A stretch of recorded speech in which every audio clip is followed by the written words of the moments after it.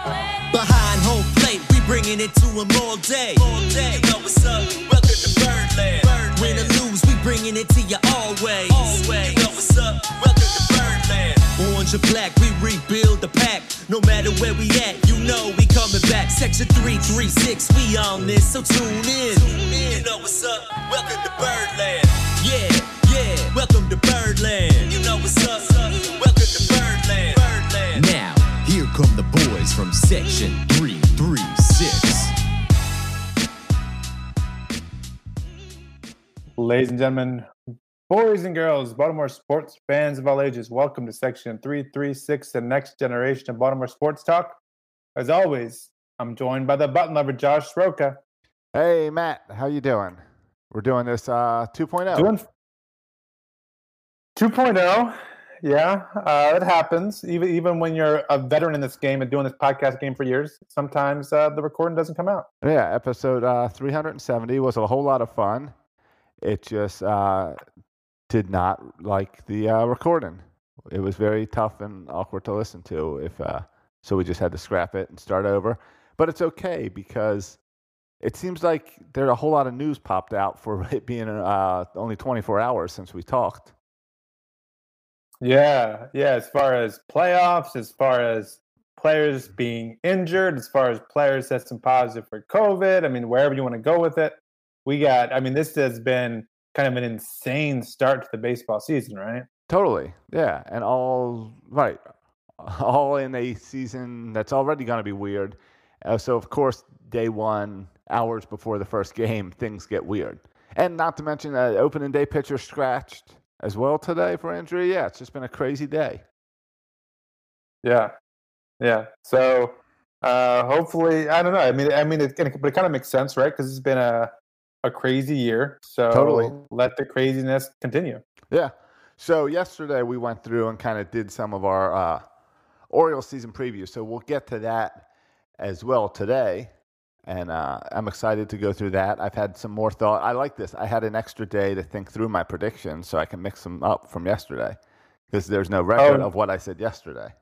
Oh, yeah, because I was ready to shoot down every one of your predictions from last time. Right. I know. So that's that we'll get to that. And I know how you work. I know that you decided that you were going to come up with a way to make me look stupid based on knowing what my answers are. So my answers may have changed. Oh, well, I look forward to that. So, all right.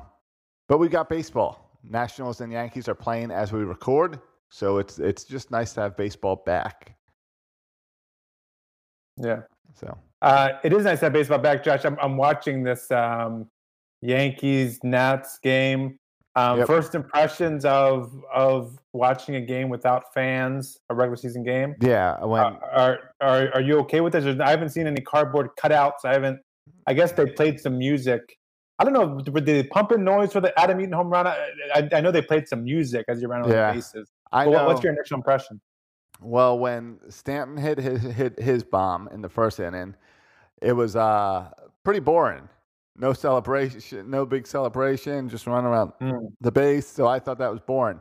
When Eaton hit his home run, I enjoyed it because you heard Cole curse. Oh, did you? Yeah. The mic picked Cole up cursing. So that was fun. Yeah. I really like it. I don't find it boring at all. I'm enthralled by it. I think it's fascinating. I really enjoy the crack of the bat, how you can hear the ball crack off the bat. I think that's a great sound that you really don't get to hear that much when you're watching a game. I agree. I'm going to enjoy the crack of Chris Davis's bat throughout the year. Are you? I think it's really cool. I love no fans. I'm into it. Are you surprised that the announcers are not in the stadium? Yeah, listen, whenever the discussion turns to announcers, we touched on this a little bit at the podcast and no one ever heard. I can't bring myself to care. You could put the podcasters on the freaking moon. I don't care. I don't care who's. I'm there to watch the game. I don't really care who's talking. I don't like A-Rod. Doesn't matter. I'm there to watch the baseball game. And who cares if they're announcing from their living room, if they're now announcing from their parents' basement, or if they're at the game? I don't care. But you care, Josh? I just think it's odd. I think It's weird to me what we choose to social distance and what we choose not to social distance. So here we've got a stadium that holds 30, 40,000 plus employees, plus teams, and we've decided that having 2 announcers in their homes is safer than having them like doing play-by-play from the bleachers or something. Like, there's plenty of spots in this stadium that you could put them, and you're doing it from home. So I just find the whole thing odd.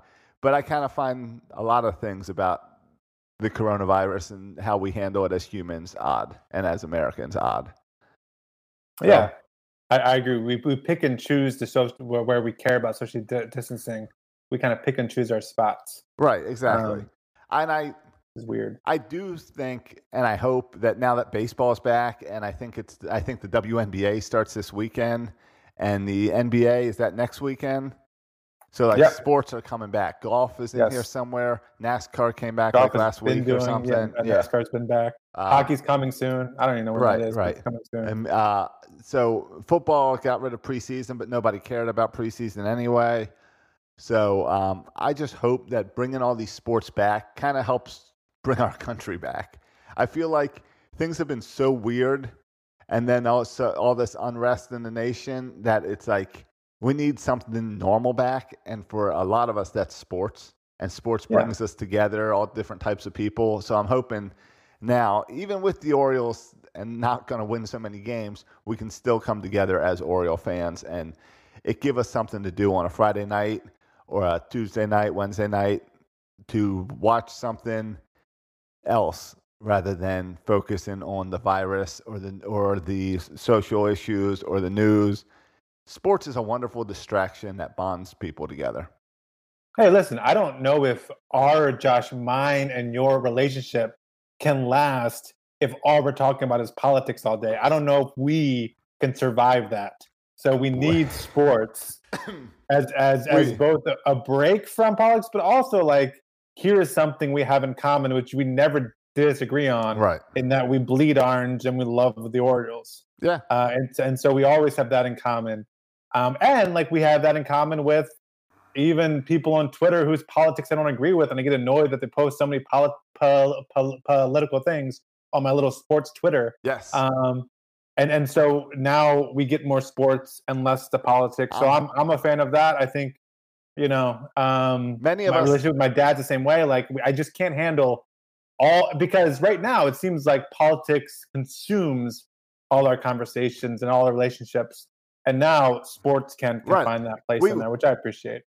We as Americans have fallen down to the point where it's like, whether or not you go shopping is a political decision. And what you wear when you go out that doors is a political decision. So unless suddenly it's going to be what baseball team you root for, depends whether you support or are against Trump, I think we can all just focus on sports. Let's calm down a little bit. Life is too short, too valuable to focus on all this energy on politics. Yeah, I want to go back to Rich Dubroff and his Jersey of the Night stuff. So we look at what people are wearing based on how throwback they can go or how obscure they can go with their Larry Bigby jerseys or whatever. Right. And pointing out Hawaiian shirts in the crowd. Though we can't do any fans outfits attire now. But I'm putting on all my Orioles gear for tomorrow's game. I don't know. I'm debating between Caution Wet Floor, World Series 2023, or my Adley Rutschman jersey. I'm debating which one to wear for tomorrow. Do you have an Adley Rutschman jersey? Yeah, from Delmarva when I saw him at Delmarva. That's pretty cool. Yeah, my plan was to get him a jersey from every stop that he's going to make. Your Adley tour. So I was planning on going to Frederick and getting a jersey from there too, but we'll see what happens with that. Yeah. Because spoiler alert for what you're going to talk about later in the podcast, he might skip Frederick and Bowie and Norfolk altogether. Oh, the Mike Elias news. Breaking news this week by Mike Elias. Can't wait to talk about that. It was my highlight of the week. Yeah, we'll get to that. But no, we have a good show today. We're going to talk Orioles predictions, MBOs, records, just breakout players, some bold predictions. Yeah, I mean, we got a fun show. Yeah, it's one of those shows that, what do we do this? Maybe maybe twice a year we have a nice, fun, bold prediction. It might even be just once a year. Is our bold prediction show just once a year? I don't think we do one for the Ravens. We don't do one for the Ravens, right? Yeah, we haven't. We should, but we haven't. Yeah. So in fact, yeah. So today is our time now for bold predictions. But it's not time yet. We'll get to it.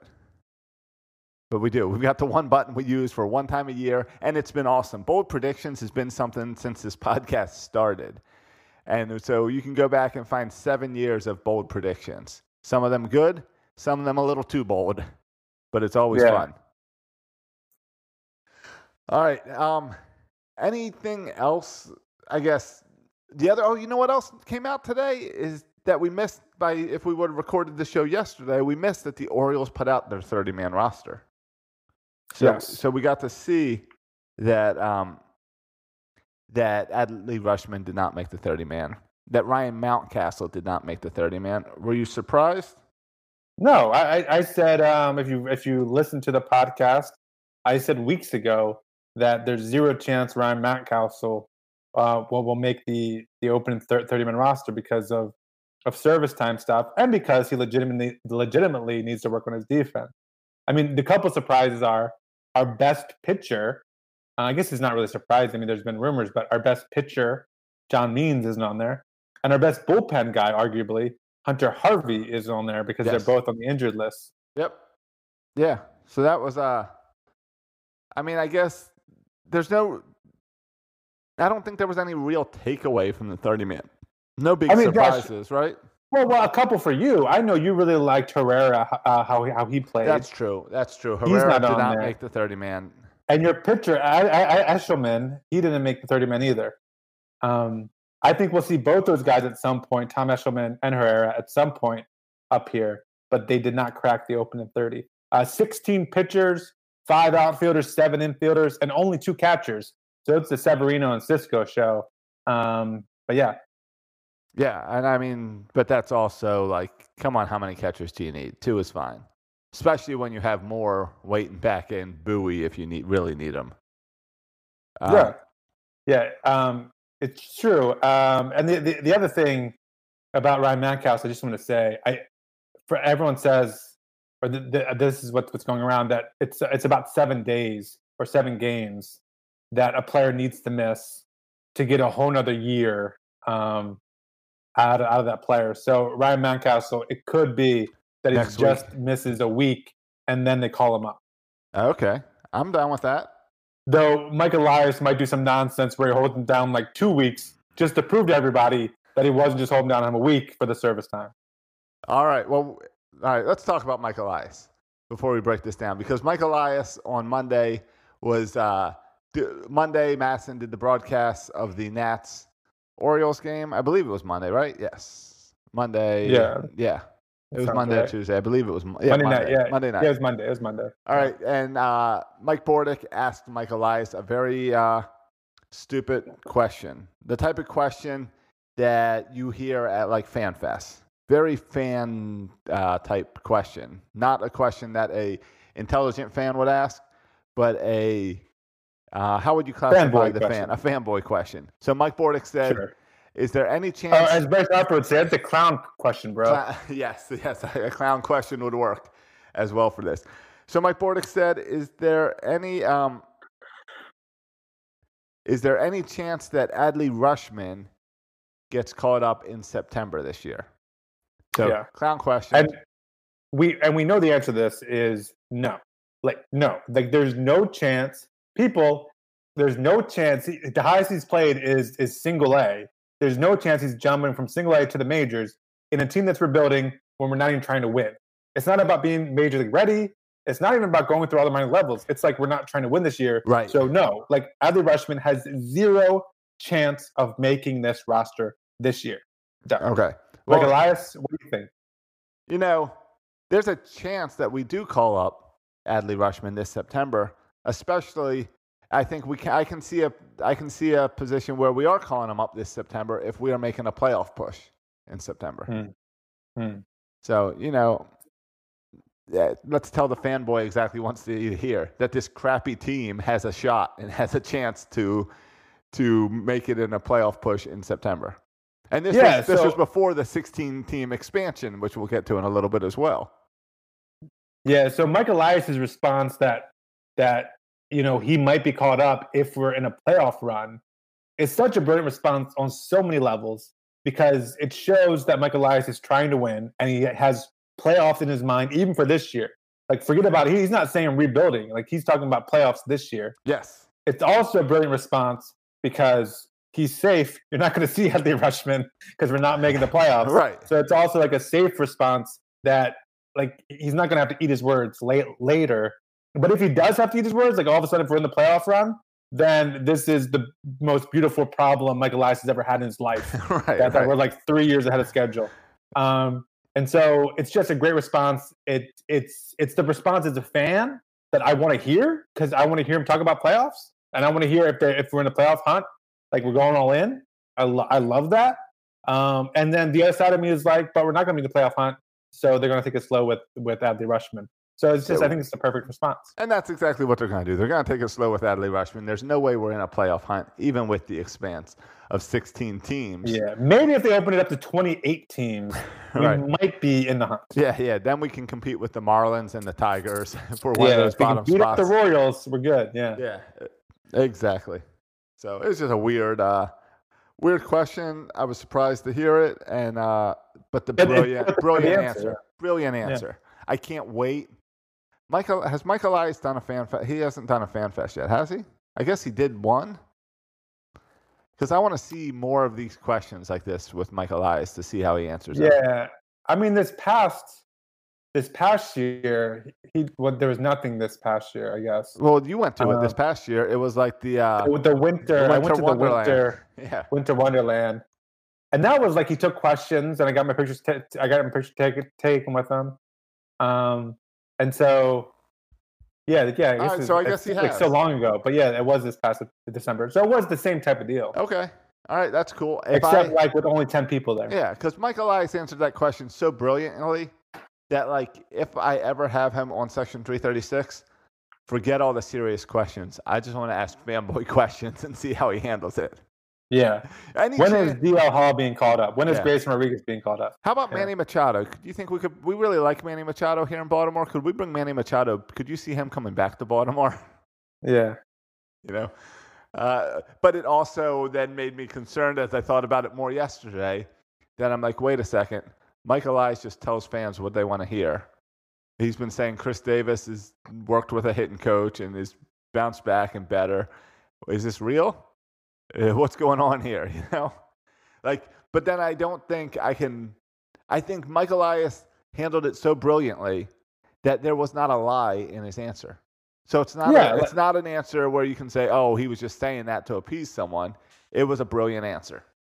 And Dan Duquette was the worst at this because Dan Duquette, from the moment you asked the question, even if it was like, "Are you having a good day?" like he would always try to talk around the question without answering the question at all. Even if it was like, are the Orioles uniforms orange?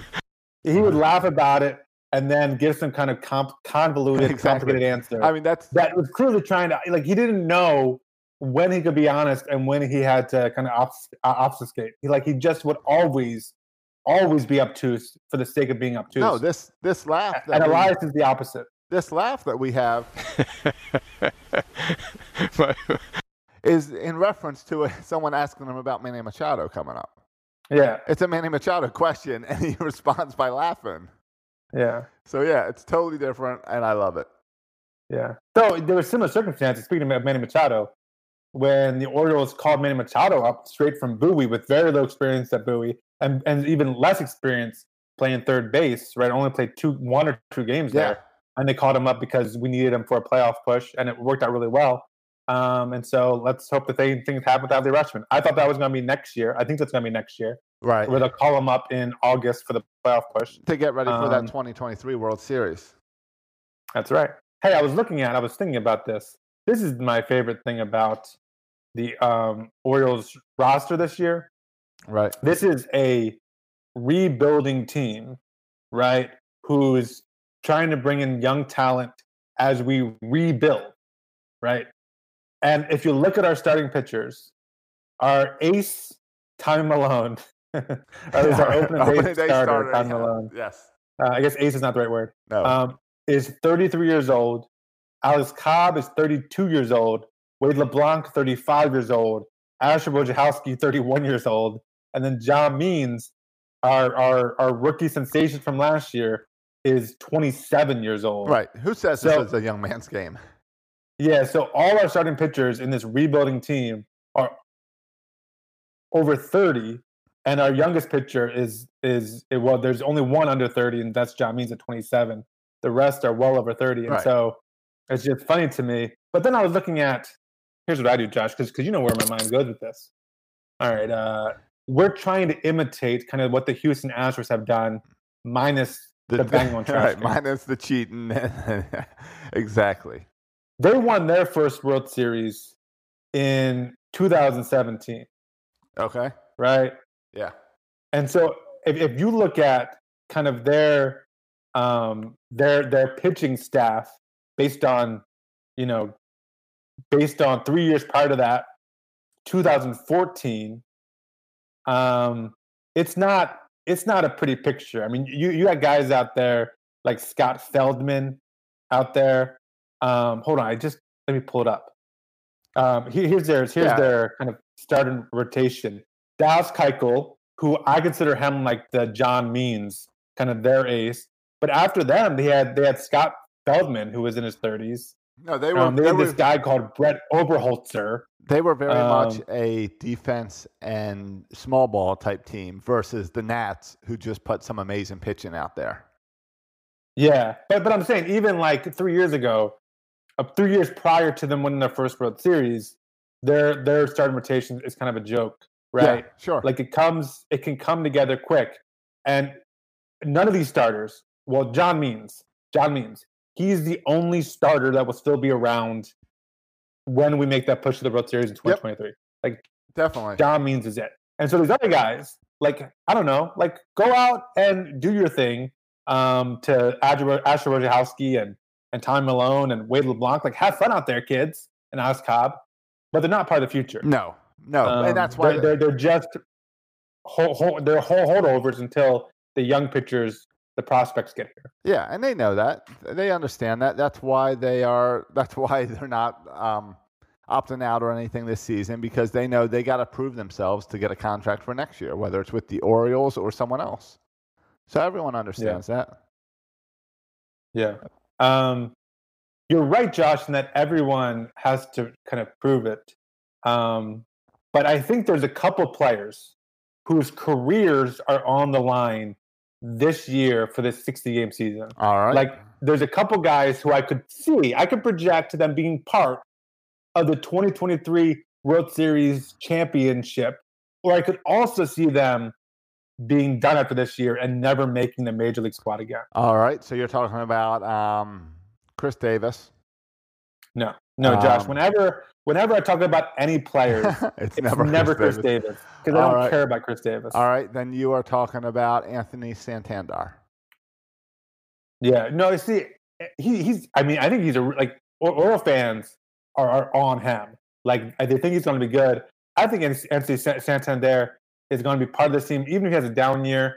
I think he's the favorite coming into next year. The guy who I think is playing for his career this year is DJ Stewart. As far as outfielders, yeah, sure. Because there's guys nipping at his heels. Yes. Yusniel Diaz is right behind him. We just drafted a right fielder. You're going to have Trey Mancini in the outfield back. Ryan Mountcastle is trying to play outfield. And I feel like it was 3, 4, 5 years ago that we interviewed him in Bowie when he was fairly young and a hot prospect coming up, and he still hasn't made the impact yet. Yeah, I mean, here's a guy who was drafted out in the first round out of Florida State. He's a guy that's always been kind of, I mean, and this going all the way back to 2012, right? So he's been in the system 8 years now. And he was drafted out of college, so he's not even like a minor league guy. He's 26 years old now. He's making not his first appearance in the majors. He played a little bit last year. He's known for kind of that goofy play in the outfield where the ball bounced off his head. That's not what you want to be known for. Yeah, so he had a small sample size. When he was drafted, When he was Yeah, go drafted, he ahead. was known for this really low crouch at the plate. Now he's known for a ball bouncing off his head. He's got to make some actual baseball moves and get some attention. Yeah. But I mean, he's known for getting on base, and we didn't see it much last year. But he's known for high OBP, kind of finding ways to get on base. He's not going to hit for a ton of power, so he needs to get on base a lot. And if you're playing a corner outfield position that's kind of known for a power bat, right? Yeah. You really need to be able to get on base. That helps. And I think I don't know. I expect, and maybe this is a bold prediction, I don't know, but I expect him to get more starts in left field than anyone else this year. And so this is his chance. He's not going to have another chance like this. Next year, more outfielders coming in. Trey Mancini is coming back, hopefully. Ryan Mackhouse will be there. So like, this is, DJ Stewart, your one time to show that you can be a high OBP, a competent outfielder, and enough to stick around, if not an everyday outfielder, at least like a fourth outfielder. Because if he doesn't get the job done in these 60 games, I don't think he's going to get another shot. Yeah, the problem is this is a 60-game season, so it's just a small sample size across the board. So if DJ Stewart really gets into a slump and one of these other guys starts hitting the ball really well, you're going to see him not get that much playing time. And you could really blow this this year with just one or two slumps, and you could blow your chance to be part of this future. Yeah, I mean, and another. It's interesting there. I say that though. I mean, we saw a guy who made the 30-man who I was a little surprised is Cedric Mullins.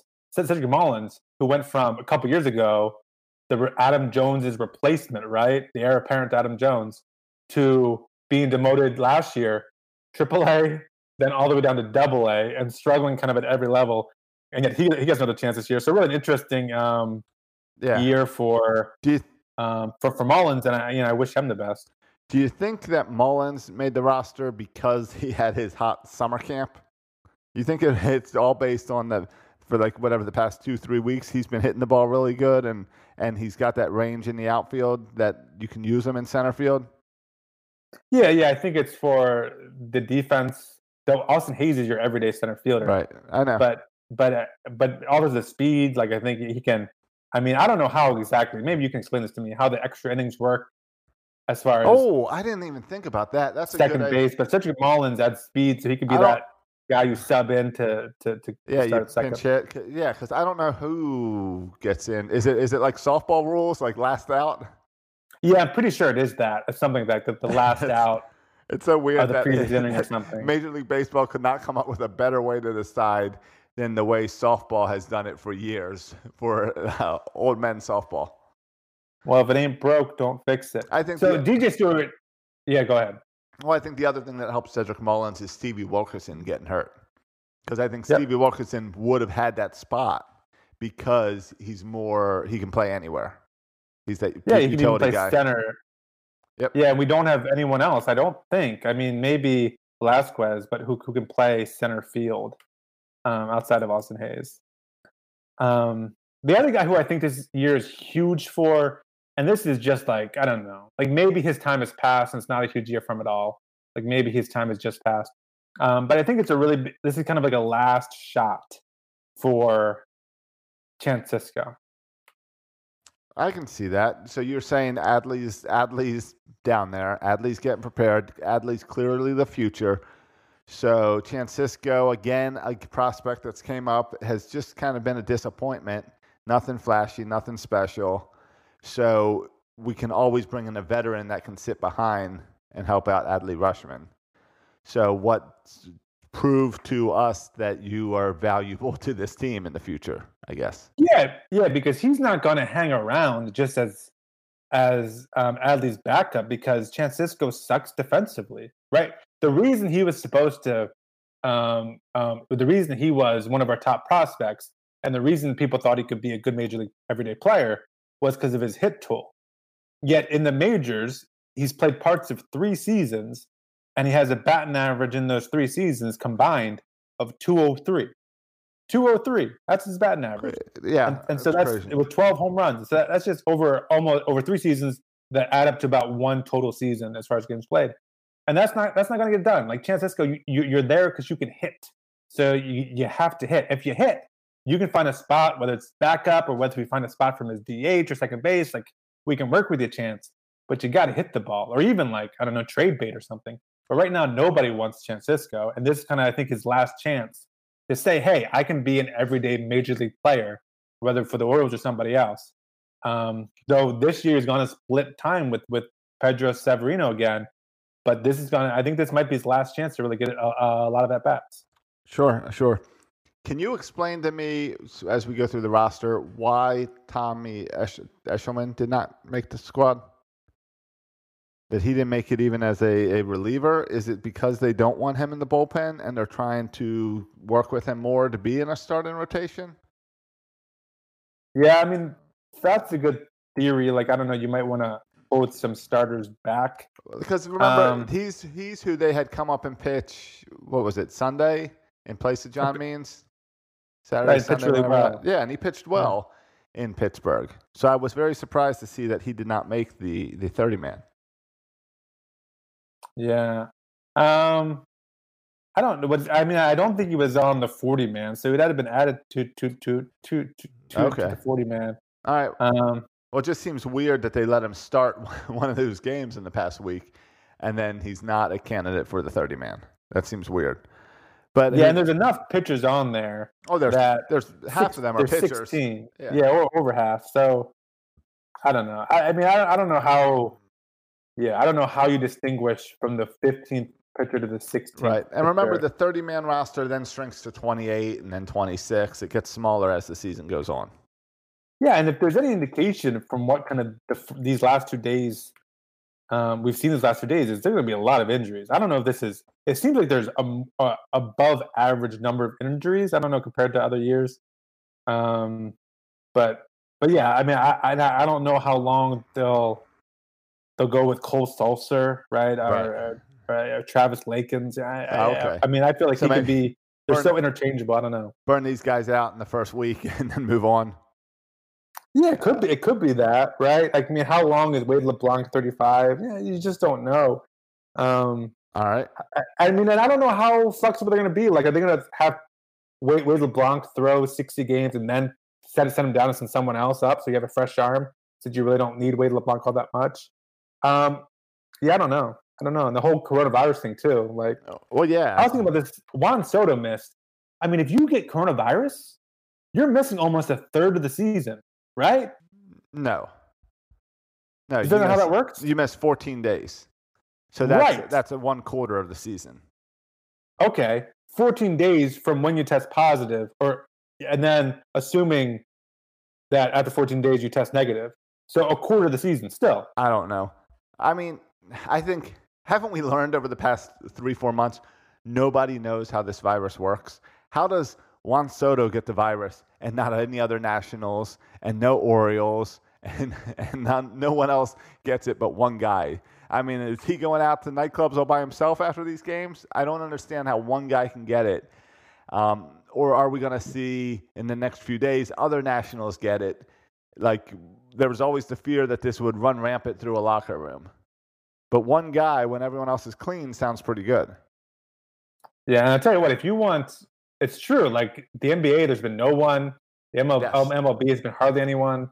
It's been impressive. It's amazing when you just kind of take precautions, how you can kind of solve this thing. Yeah. But the other thing is, if you want me to just be scared of the virus, you shouldn't have like the only people that publicly get the virus are athletes in their 20s, because all of them are asymptomatic and fine. Right. And so if all you pay attention to is these athletes getting, you think, oh my gosh, what's the big deal here, people? Right. Soto had no symptoms. He just got his normal test, and they said, you're positive, go home. The same with Puig, the same with all these guys. Yeah, exactly. Puig. I mean, Freeman's the only one that stands out as who had symptoms. No, and we had, for the Orioles, it was Santander and Dwight Smith Jr., and they both had it like before reporting to camp or whatever.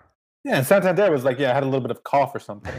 Exactly. It was like I didn't really feel that sick. Yeah, it doesn't really fit into the narrative of wear a mask because you can die. It falls way more in the narrative of, this is being overblown by the media. Yeah. If you have to choose a side, because we've discussed before, there is no longer a gray area in society. Yeah. So, yeah. it's happening to guys in their 20s and early 30s who are in the best shape of their lives. So that also might have something to do with it. But yeah, right. More on this roster. Who is the DH for this team this year? Who are the DHs? Renato Nunez, I think, is the guy I would guess. I guess that makes most sense. DH spots. Right. Because I was just looking, and for as far as we've got like 4 or 5 outfielders, but we really only have like our utility guys aren't really guys you want to see play every day at a position. Andrew Velasquez and Paul Velaki. They're not guys that you want like in your infield. Yeah, it seems like around the diamond every day, I would expect to see Chris Davis at first, Alberto at second, Jose Iglesias at short, Rui Ruiz at third. Right. They might experiment with Renato Nunez at third, some too. Right. And then Renato Nunez as at DH. And then your outfield, Austin Hayes is going to be your everyday center fielder. Yeah. And then the corner outfielder is going to be Anthony Santander. And then I guess, DJ Stewart is going to be, and Dwight Smith, they're going to be out there fighting. Right. You got Dwight Smith and Cedric Mullins out there too fighting. So you're going to see some rotations in that outfield. I don't know if they go lefty-righty or how they figure it out. Well, that's the thing, right? Because, look at that outfield. Dwight Smith is a lefty. DJ Stewart is a lefty. Santander is a switch hitter. Right. Cedric Mullins is a switch hitter. So the only one who's truly a righty is Austin Hayes. Good point. And that's the guy that you're going to put in every day unless he's really slumping. Yeah, so I don't know. It's going to be curious to see who plays.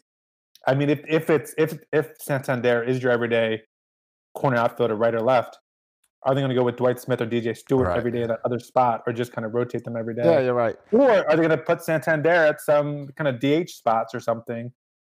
So you can see what you have in DJ Stewart and Dwight Smith. I got to be honest. Dwight Smith Jr. doesn't do much for me. He's good at the show, which is cool. Right, he's good at video games, sure. Yeah. As a baseball player, he hasn't been that impressive to me. I agree. He's been just a guy. Nothing special. Yeah. So you mentioned the 2 guys that need big years for the future of their careers. But I think when I look at this roster, the guy that stands out as like it's his chance to shine is Austin Hayes. Like this is his year to become the face of the organization.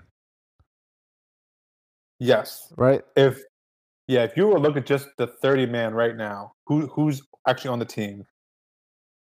Austin Hayes to me is the best baseball player on the team. Is that crazy to say? I think that's true. Austin Hayes to me is the best player on the team right now. John Means is on the IL. Hunter Harvey's on the IL, so take them out of the picture. And position players, use the face as a position player. Austin Hayes is the best guy on the team right now. I think that's true. Santander maybe, but I think it's Austin Hayes. Austin Hayes, maybe, if you told me to write out the roster for the 2023 Orioles, who on this team is still here playing in 2023, Austin Hayes might be the only guy I write in. Him and John Means, I guess. Yeah, the bullpen is a whole kind of mess. Like Cody Carroll, Tanner Scott, Hunter Harvey. Those hard-thrown guys could all be parts of this. Yeah, but I don't know. Yeah. Yeah, but they're all wild cards. I guess, Hunter Harvey, if he comes back off the DL, I see him as the future closer. So, I think Tanner Scott's going to be awesome, too. I'm a huge Tanner Scott guy.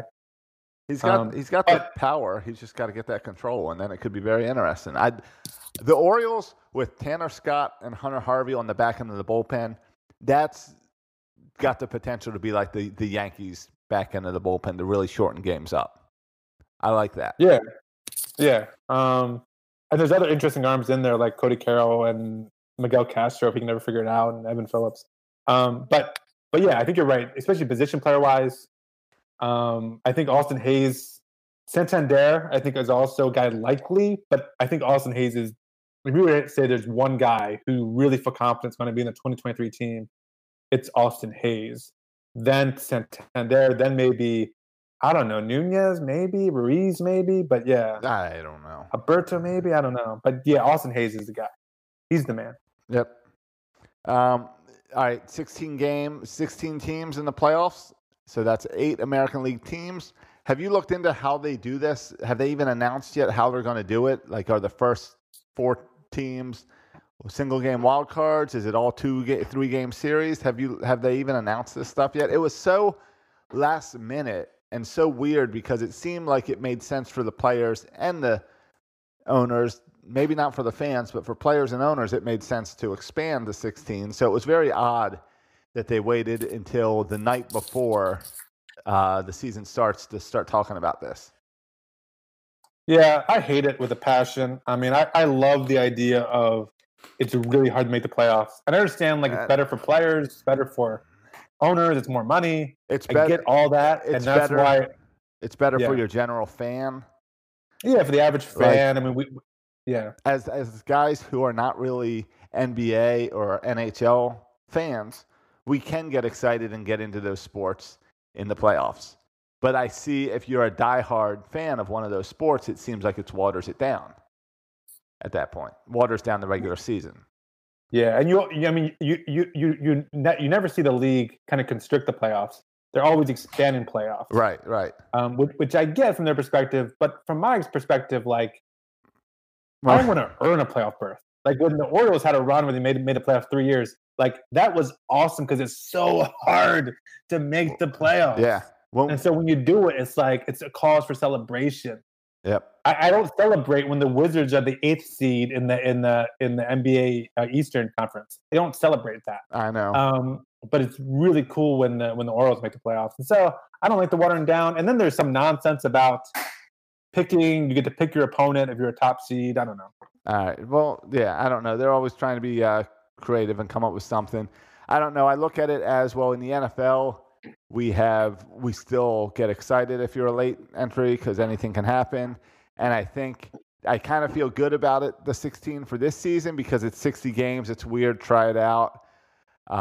It kind of assures that, like, a good team can't just have a bad week and have their season ruined with the 60 game. It helps in that regard. But my fear is that, just like the DH, that it's this way for the future. And it's not just a one-season thing. Yeah. Like I've said from the beginning, I'm up with, like, bring on the weird. It's a shortened season. Bring on the weird. But the problem is, I just said it, Josh. They never constrict the playoffs. They only expand the playoffs. So you're telling me they're going to make a lot more money this year and then say, no, we want to make less money next year, so we're going to have less teams in the playoffs? That's not going to happen. Right. When we were kids, there were 4 teams in the playoffs, and now there's 16. Yeah. So it's something. Now, granted, 16, I'm still going to say the Orioles don't have a shot at it. And I want to know what that does to the trade deadline. If suddenly there's 16 slots, that's going to put about 25 teams that think they have a shot to get in that slot. So then the only teams that are trading are going to be teams like us and the Tigers and stuff. So maybe that pushes up the trade value for our pitching staff that we don't want.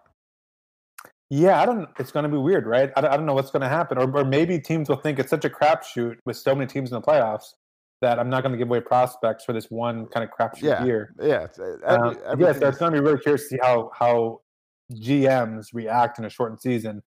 And maybe, hopefully, this is something that Mike Elias can take advantage of. But it also might be something where teams aren't very active at the trade deadline because of the craziness. One more surprise before we get into real deep Orioles prediction time. Mookie Betts, were you surprised by that 12-year deal from the Dodgers? Yes. It seems very odd, right? Kind of out of nowhere. The timing seems really odd, especially when you think we were talking 6 weeks ago about how the Dodgers might have traded for Mookie Betts and he never play as a Dodger. And now he's celebrating like that he'll get to finish his career as a Dodger. And 12 years is a long time. Yeah. Also, after the owners put up such a stink about money, and I've been hearing talk about next offseason, there's going to be no money to spend on free agency next offseason. Yeah, you blew that. And this guy signed the biggest contract in the history of baseball. Right. Okay. Yeah. You blew whatever you were trying to control there because you know who's the next. I think it's George Springer's the next big outfielder that's available this offseason. And I think, he's going to want this type of money too. So, good job, owners. But it makes me happy that he's not with the Yankees or the Red Sox. Yeah, it's nice. Or in the AL at all. So I'm happy he's on the West Coast in the NL. That makes me happy. Yeah, I know. And I get it that Mookie is one of the best players in baseball. So I can't fault him and this type of contract for him. But you were saying, it's just a surprise with the time in. especially with all the money arguing over the past 3 months. Yeah, it's a bit odd, but good for him, and good for him being. And there's some Boston fans who I think held out hope that he would come back and sign with the Red Sox.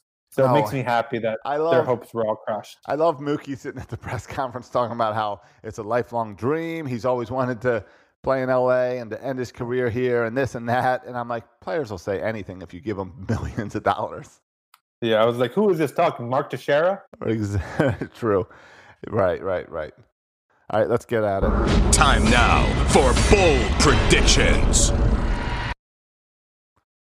All right, where are we going to start with these predictions for the 2020 weird season? I don't know. I love doing these bold predictions, but it's really hard this year. Even the numbers are hard this year. Yep. Like, because you have 60 games, so what does that mean for like the stats? Like, you're not going to say Chris Davis is going to hit 40 home runs, like. No. So you're going to say Chris Davis is going to shock the world and hit 15 home runs. like what are we even talking about? Exactly, and that's where I was at. So I went with, and I was trying to look that up. And if we want to talk Chris Davis home runs, I put down. I knew Chris Davis would be somewhere in your bold prediction, so let's start there. He's not in mine. All right, well, all right, I'll go with my bold prediction that Chris Davis will hit over 250 for the season. And he is going to hit 12 home runs. And I think I haven't done the math or how all that works out, but I think that'd be a pretty big comeback season for him after the crap that he's done. Yeah. All right. My first bold prediction then. That's a good bold prediction. I knew it would be Chris Davis. Let's get that one out of the way. My first bold prediction is about that you went with the old home run king. I'm going with the new home run king, the guy who's going to lead the Orioles this year in dongs. I'm not putting a number on it because the math confuses me, but he's going to lead the team in home runs. Do you know who I'm going with? You are going with Ryan Mountcastle and his 4. Absolutely. Ryan Mountcastle is going to lead the Orioles in home runs this year, even though he's not even on the 30-man roster at this point. Exactly. I'm very distracted now because the Nats-Yankees game went to a rain delay, and they keep showing the sky and lightning, and all I really want to see is with social distancing, how many people does it take to get the tarp out? Like, does that seem silly? Like, there's always like 50 guys pulling the tarp out, so I want to see, like, do they have all those guys, or is it 2 guys trying to roll the tarp and cover the field? I'm very curious, but they're not showing it. They went to a commercial instead. All right, you want another bold prediction? My bold prediction is that DJ Stewart is a complete flop and does not finish the season with the team. I feel like that's kind of a Zany Burt Rhodey type prediction, but I'm not feeling it for DJ Stewart this year. And I think that when you've got Ryan Mountcastle coming up that can do a lot of what DJ Stewart does, he might be gone. As in sent packing to the Bowie practice field? Yeah, as in sent to the taxi squad, and then who knows what will happen of him next year. So I think my bold prediction is that your pronouncement that it's an important year for him, that he craps the bed. Okay, well I hope he doesn't because I'm a big DJ Stewart fan, friend of the show, DJ Stewart. I said if you want to talk about player movement, I'll go with my second prediction. This is player movement. I think someone's going to be traded at the deadline, and it's not going to be Michael Givens, and it's not going to be Alex Cobb. It's not going to be Richard Bleier. Oh, that's my prediction. He gets traded. All right, who are you going with? Bold prediction. Nunez. At the trade deadline, Renato Nunez will be traded. I can see that. I like that. To make room at the DH spot for Ryan Mountcastle. Okay. I hate that prediction because I hate the idea of bringing up a rookie to be your DH. Like, it just feels wrong to me. Well, I mean of the future. Like, I think Ryan Mountcastle is going to get some play in left field. But I think of the future. I know. Looking at next year. I hate the idea of a rookie is your DH of the future. Yeah. It's annoying to me. I don't Yeah, like because it. they're kind of supposed to be the old players who can't play the field anymore. Right. I want DH. I want the David Ortiz, The Harold Baines at the end of his career. going into there. Yeah. The JD Martinez. Yeah, I get you. I love the way a lot of teams have used them in the past few years, where there is no set DH, and that's kind of an off day, a refresh day. I love that spot for the DH. So I hate the idea of it's Ryan Mountcastle's the future DH of this team. Yeah, but I think even if it's not Ryan Mountcastle, even if you use it as a rotating spot, I mean, I feel like we have too many Ryan Mountcastles, Trey Mancini's, like not great defensively kind of guys. And I feel like Nunez put up big home run numbers, and if they can trade him, I think they're gonna jump. But it's a bold prediction. I don't think it's bold. That's bold. All right, here's a bold prediction for you. Yeah, I got one more. You go ahead. All right, my bold prediction is that at one part of this season, the Orioles are going to get hot, and they are going to win 6 games in a row. And we're going to at the 10th of their season. Yeah, it's the 10th of the season. I'm not saying they're going to do well the entire season, but they're going to get hot for a week and then win 6 games in a row, which is something I don't think the Orioles have done in a long, long time. Even when the Orioles were good, they never really won that many in a row. So I'm thinking they're going to win 2 series, 3 series, 6 games in a row, and we're going to be like, hey, maybe we can get excited about these birds, especially if it's early in the season. Well, and not to give away my win total for the season, but that would mean they're winning pretty much half the games in the entire season in 1 week. So that'd be pretty wild. Hey, I had to go bold. Yeah. My last bold prediction is I think it's going to be I talk about those starters in Malone 33, Cobb 32 with an injury history, LeBlanc, Wojciechowski, John Means talking dead arm. I think we're going to see. This is my bold prediction. We have 60 games. I think we're going to see 15 different starters in these 60 games. 15 different starters in 60 games. All right, so that would mean, okay. I can see that. Do you know how many starters? I just looked at it. Do you know how many guys we had start a baseball game for us last year? 20. It was for us 18. 18 over 162. 18 guys. And you think with 100 less games, we're going to still get close to that number. Yeah, I think there are going to be issues with pitch count, injuries more than usual this year. So I think we're going to also try like just nonsense opener stuff since we have a bigger roster. So I could see a couple of opener situations. Uh-huh. So yeah, I'm going with 15 different starters over 60 games. All right. As my last bold prediction. As a tarp update, I did not see the guys roll out the tarp, but I see the tarp now on the field, and it is the worst laid tarp I have ever seen in Major League Baseball. It's hard to lay a tarp when you're socially distanced. So I'm guessing there were less people. There are air bubbles all throughout the tarp, and we'll see if it does any good keeping the field dry. All right. Well, let's stick with the Orioles a little bit, and let's go with win totals. So, Matt, Orioles big season. Adley Rutschman can come up if they're making a run for the playoffs, expanded playoffs this year. What do you have them at for your win total? Well, we're playing the AL East and the NL East, the 2 best divisions in baseball. Yeah, but no travel, no West Coast, no night games, no staying up to 10 o'clock. I mean, come on, it's sounding pretty good. Yeah, even our away Toronto games might be home games. But the way I see it, when you look at the Ravens schedule, remember we talked about this? Like, we conceive the Ravens going 16-0 against their opponents. Yes. I could conceive the Orioles going 0-60 based on their opponents.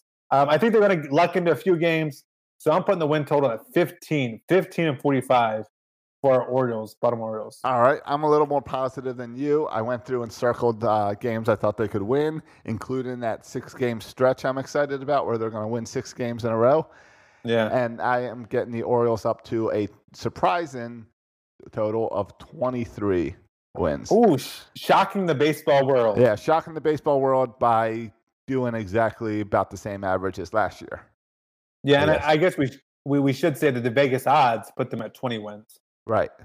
It's an interesting debate, I think, and we're running along with this podcast. It's okay. I don't care. It's an interesting debate whether the team is worse or better than this year. Like do you think, Josh, we are a better team than we were last year, or are we worse than we were last year? No, I believe that last year was rock bottom. That last year was this team doing the worst, and it's all uphill, at least from here. It might be a slowly uphill this year, but it's uphill. I think last year there was a whole lot of crap, and that was rock bottom. Okay. So you think when Chris Davis took a swing at Brandon Hyde last year, that was the low, that was the rock bottom point? Yeah, I'll have to think about it, but that I believe so. Yeah, I'll do that. Yeah, I mean, I could argue, I think rather convincingly, that we traded away Dylan Bundy this offseason, which sounds like years ago, but it was just this offseason. We traded away Jonathan VR. Okay. We Trey Mancini, like our two best position players, Mancini and Villar, are both gone. Mancini due to cancer. Yeah. Villar due to being traded away. But all this stuff, Dylan Bundy's gone. All this stuff was way before summer camp, so I don't count it as this year. Yeah, but it was different from last year's team. So with that in mind, now we do have Alex Cobb coming back off injury. We also have Austin Hayes here. We have Jose Iglesias, a much improvement over Richie Martin. Ryan Mountcastle is going to be here. A much improved Chris Davis. Yeah. If Chris Davis is much improved, that would certainly, my 15-game win total assumes Chris Davis will be how he was last year. And the year before that. And the year before that. Yes. And my 23 believes in the inner power of Chris Davis. Whatever that means. I think we're about. Yeah, I mean his outward power, right? That he's actually gotten a lot physically stronger for this year. I think the fact that he can't chew tobacco this year is going to help him to come back. Yeah. But no, like I think it's interesting to think, are we worse or better than this? I think next year we will clearly be better than we have been the past 2 years. Yes. I think next year you just look a full year Ryan Mountcastle, a full year Austin Hayes, Dean Kramer, Keegan Aiken. At some point, maybe you get Adley Rushman. I think you could look down at next year and say, yeah, we're going to be better next year. But this year, I think we're about the same that we were last year. And so, yeah, I'm just going with. I think we're a little bit worse without Dylan Bundy, Trey Mancini, and Jonathan VR. So that's how I get to that 15 number. Okay. Orioles most valuable Oriole MVO. Who you got, Josh? I think we might have the same guy here. Austin Hayes. That's who I got. Yeah. Austin Hayes. What was the nickname for Austin Hayes from last week? Glove Man? Glove Man, yeah, Glove Man. Yeah, so Glove Man takes it this year and becomes the face of the organization. All right. Oriole pitcher with the most wins. Alex Cobb. I had John Means, but now with the whole arm fatigue, I'm very nervous to choose John Means. So I'm going with Alex Cobb. Where are you at? Well, I shared before. I think we're going to have 15 different starting pitchers. Oh yeah. So I'm going a little bit different here. I think Richard Blyer is going to lead the team in wins. Not a bad choice. That's talking some late inning comeback games. I assume he's one of the veteran bullpens guys, so he'll pitch in close games. So maybe he'll vulture a few wins out there. And by most wins by a pitcher, I'm talking like 4. 4 or 5. Yeah. It's a very low number. Yeah, I think Richard Blyer will win 3. I think that's it. That's 3. The number. I mean, we're only going to win 15 games in my prediction, so I think 3 will be the most wins. Right. I already shared, but you can share. I already shared Ryan Mountcastle. Who do you think will lead the team in home runs? Oh, Crush. I believe Crush is back. Okay. Remember, I gave Crush, what did I give him? 13 home runs? 13 home runs? That's going to definitely lead the team. I think that projects to 30 home runs in a regular season, 35 home runs, something like that.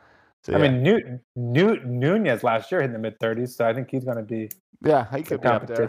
But again, I'm going with Davis, and because I need for myself for Davis to come back to normal this season. Fine. So I'm just going to stick with that. All right, so let's get into some nerd stats. Hey, nerds, we love you. We don't forget about you. We know you watch baseball from your parents' basement, and we still care about you, even if you're obsessed with the nerd stats. So let's get a couple of nerd predictions. I looked this up. Oh, I need to pull it back Woozle up. wuzzle? Yeah. Who do you think, Josh, will lead in Woozle Wuzzle this year for the Orioles? Well, what's our definition of woozle wuzzle? Could you remind the listener? Bert's not here to explain what Woozle Wuzzle is. Okay. And I believe woozle wuzzle the leader would be Anthony Santander. All right, fine. Who do you have for woozle wuzzle? And Bert can have to come in here and determine it. I actually think it's going to be. Chance Sisco. Actually, I take that back. Woozle wuzzle is definitely Hanser Alberto's section. Yeah. Hanser Alberto's already won Woozle Wuzzle. Yeah. So I'll stick with him. All right. So you got some real nerd stats you want to go through? Yeah, and I'm trying to pull up now. Computer being slow. I'm trying to pull up Baseball Savant because they have a good list of this. But doesn't matter. Our prediction for exit velocity, right? How hard the ball leaves the bat. Who do you think will come in first for average exit velocity this year for the Orioles?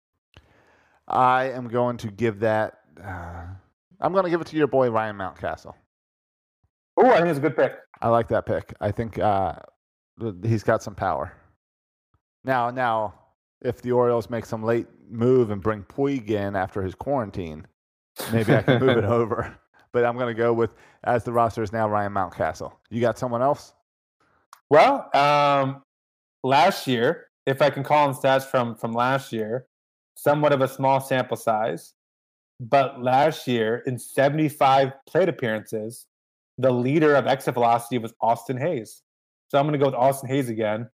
I heard, like, even with his singles, his singles go like 100 miles per hour. Like, he hits the ball hard. Last year also, Trey Mancini was second in exit velocity for the Orioles. Renato Nunez was next. Santander was next. And then Chance Sisco and Chris Davis. Ryan Mountcastle was not on the list because he wasn't with the Orioles last year. So I'm going with Austin Hayes for exit velocity. All right.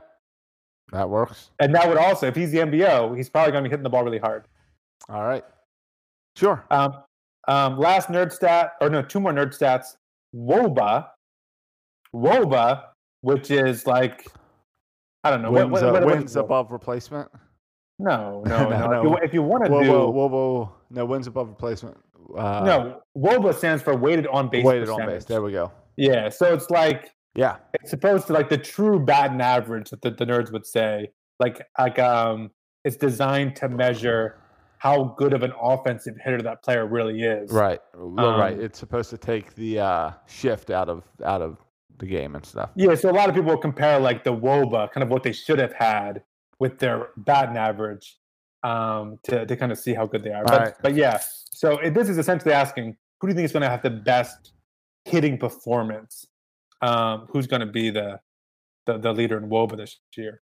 I am going to. I mean, it's hard when we've already talked about Austin Hayes as the MVO, so it's hard not to pick him. But I will instead. I'm going to go with. I'm going to go with Iglesias. Okay, that's an interesting pick. I mean, if you look at again last year, Austin Hayes was first in a small sample size with WOBA. Then it was Trey Mancini and Villar. Trey Mancini actually had a 373 WOBA, which is insane. Okay. Villar was at 335. Where was Davis? Davis? Yeah, where was Davis in his WOBA? Yeah, you got to scroll way to the bottom. His WOBA was 263. Okay. And it's actually, his is in, I'm looking at baseballsavant.com. Yeah. And some of the stats are in purple. Like only a couple stats are in purple, right? Okay. So Chris Davis's WOBA, 263 is in purple. It's like, oh, that's interesting. So let me scroll over the purple. Do you know what the purple says? Below average? Bottom 1% of the league. Okay. And so right. Chris Davis has a couple purple stats. All right. Purple Davis. All right.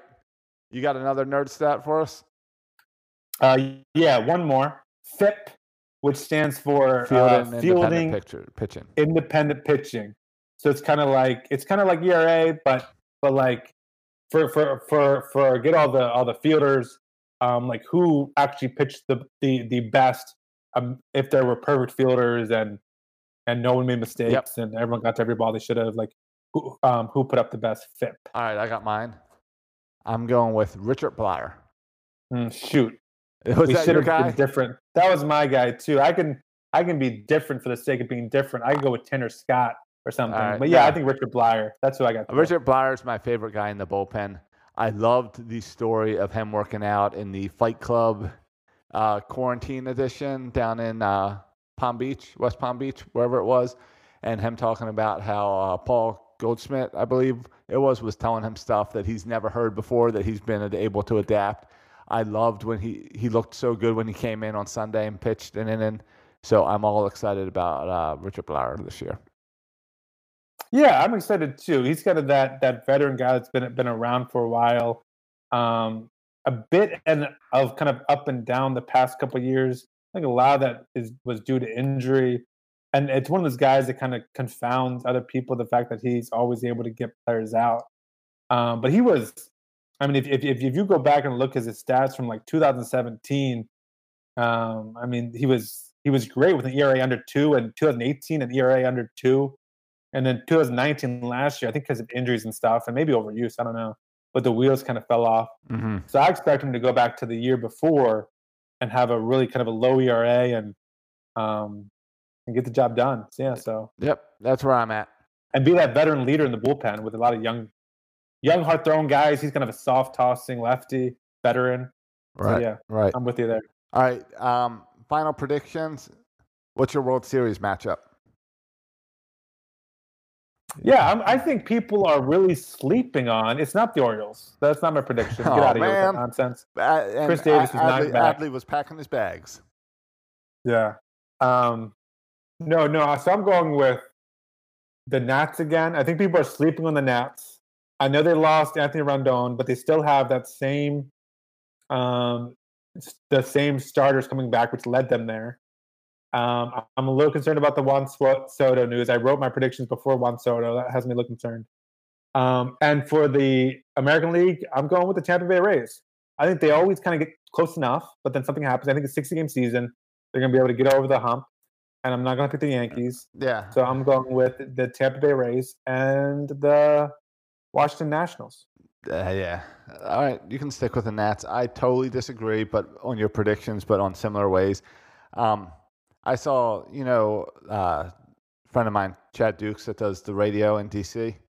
I saw today he received his Nationals World Series ring with his name in it as if he was a member of the team as a gift from the Nationals. And I don't think I've ever been jealous for something as much as receiving a World Series ring for covering the team.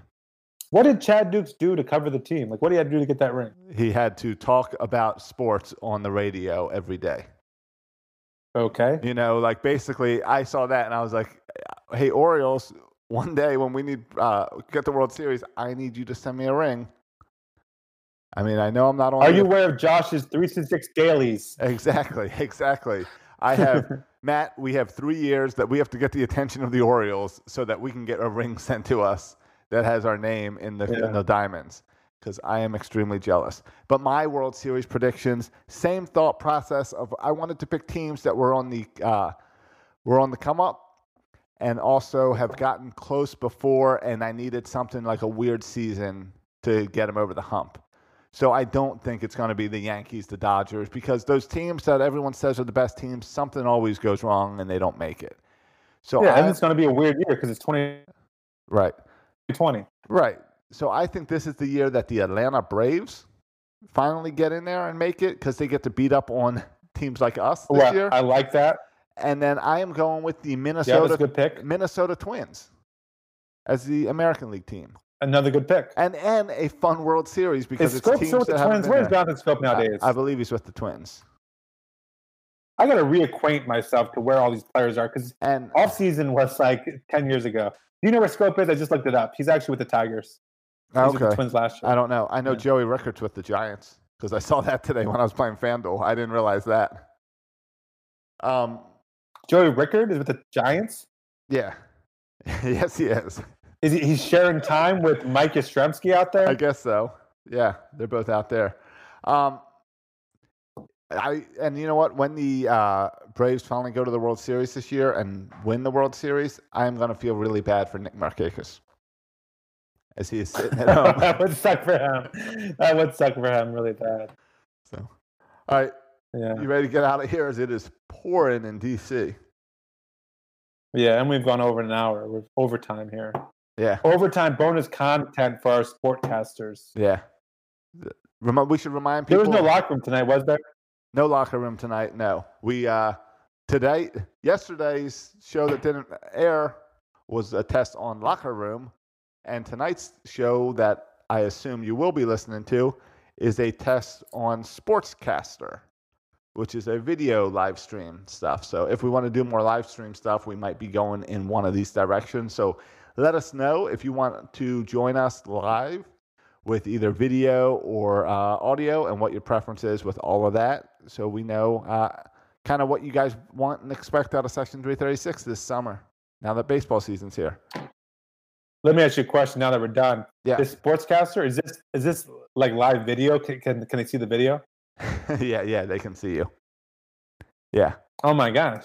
I would have put on some Orioles gear. Well, I would have done face. I would have put on makeup. I would have gone in the makeup room and put on some makeup. I was just laughing at the fact that you got a haircut, so now and we both are wearing glasses, so we kind of look very similar now on Sportscaster with the side by side. I know. profile. I would have grown back my hair if I knew we were going live. We got the same haircut. It's too hot to have that long hair. I had to shave it all off. I know. That's why I don't have a beard or anything down here. It's too hot down here.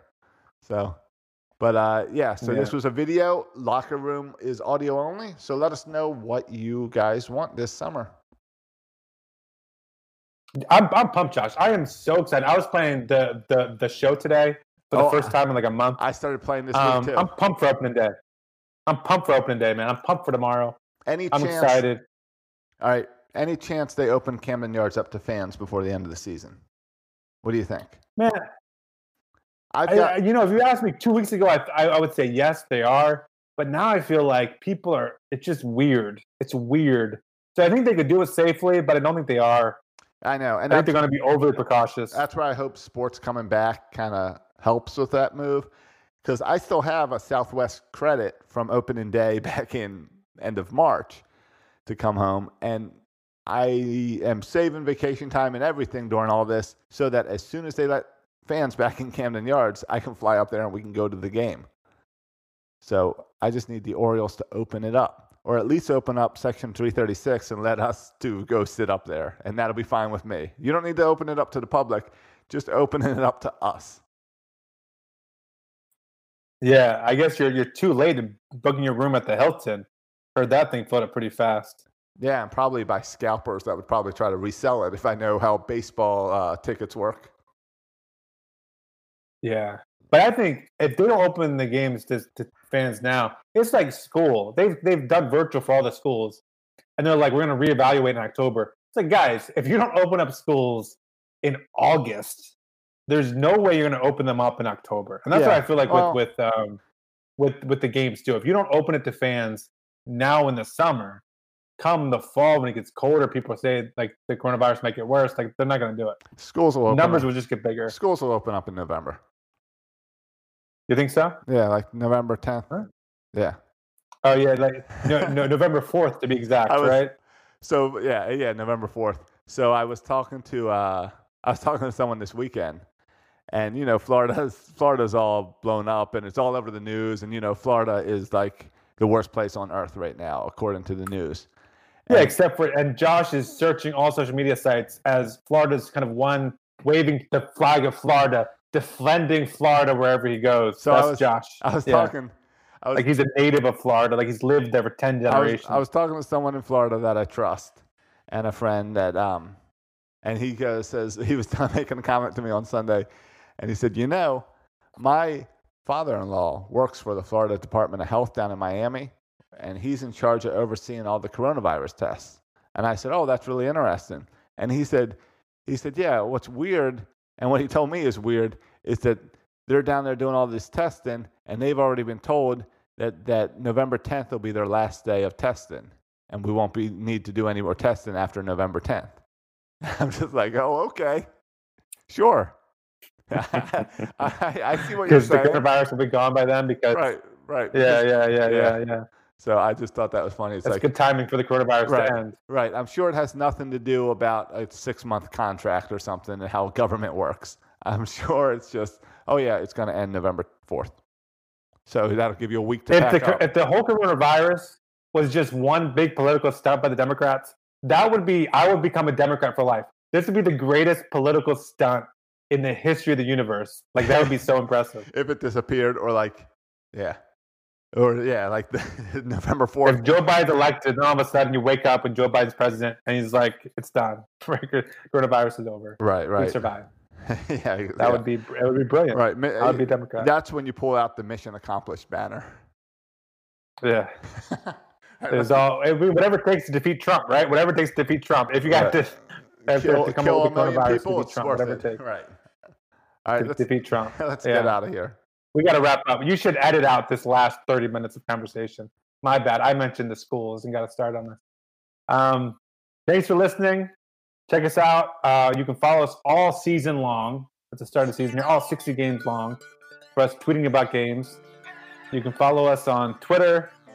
Also, look for our, join us here on Sportscaster and whatever else beta thing Josh finds next. Yeah, follow Josh on Twitter. Follow us on Twitter for all that info about which direction we're going and what we're testing out. As it's a season that Major League Baseball's testing things, and so is Section 336. Yeah, well, we're the next generation of Baltimore Sports Talk. We're on the cutting edge. And just wait for 2 weeks for everybody else, all other Baltimore Sports podcasts, to do what we're doing now, because that's going to happen too. Been there, done that. So be ready for that. Yeah. Don't worry, guys. We're talking about the players that'll be around in 2023. Section 336 will still be around in 2023. Absolutely. You can follow the show on Twitter at Section 336 Show. You can follow Josh on Twitter at Josh Soroka. You can follow me on Twitter at Section 336. Thanks for listening, boys and girls. And as always, go O's.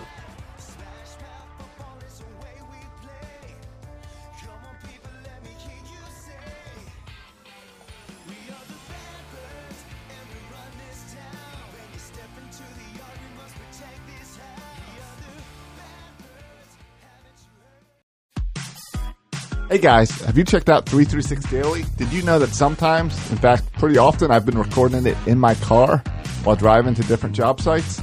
That's how easy Anchor is to make podcasts. With Anchor, you can record your podcast and edit your podcast and upload your podcast all in the Anchor app, and then it makes sure it goes out to iTunes and Spotify and wherever you need to put it. They take care of everything distribution. They help you with advertising and getting in commercials. Check out the Anchor app.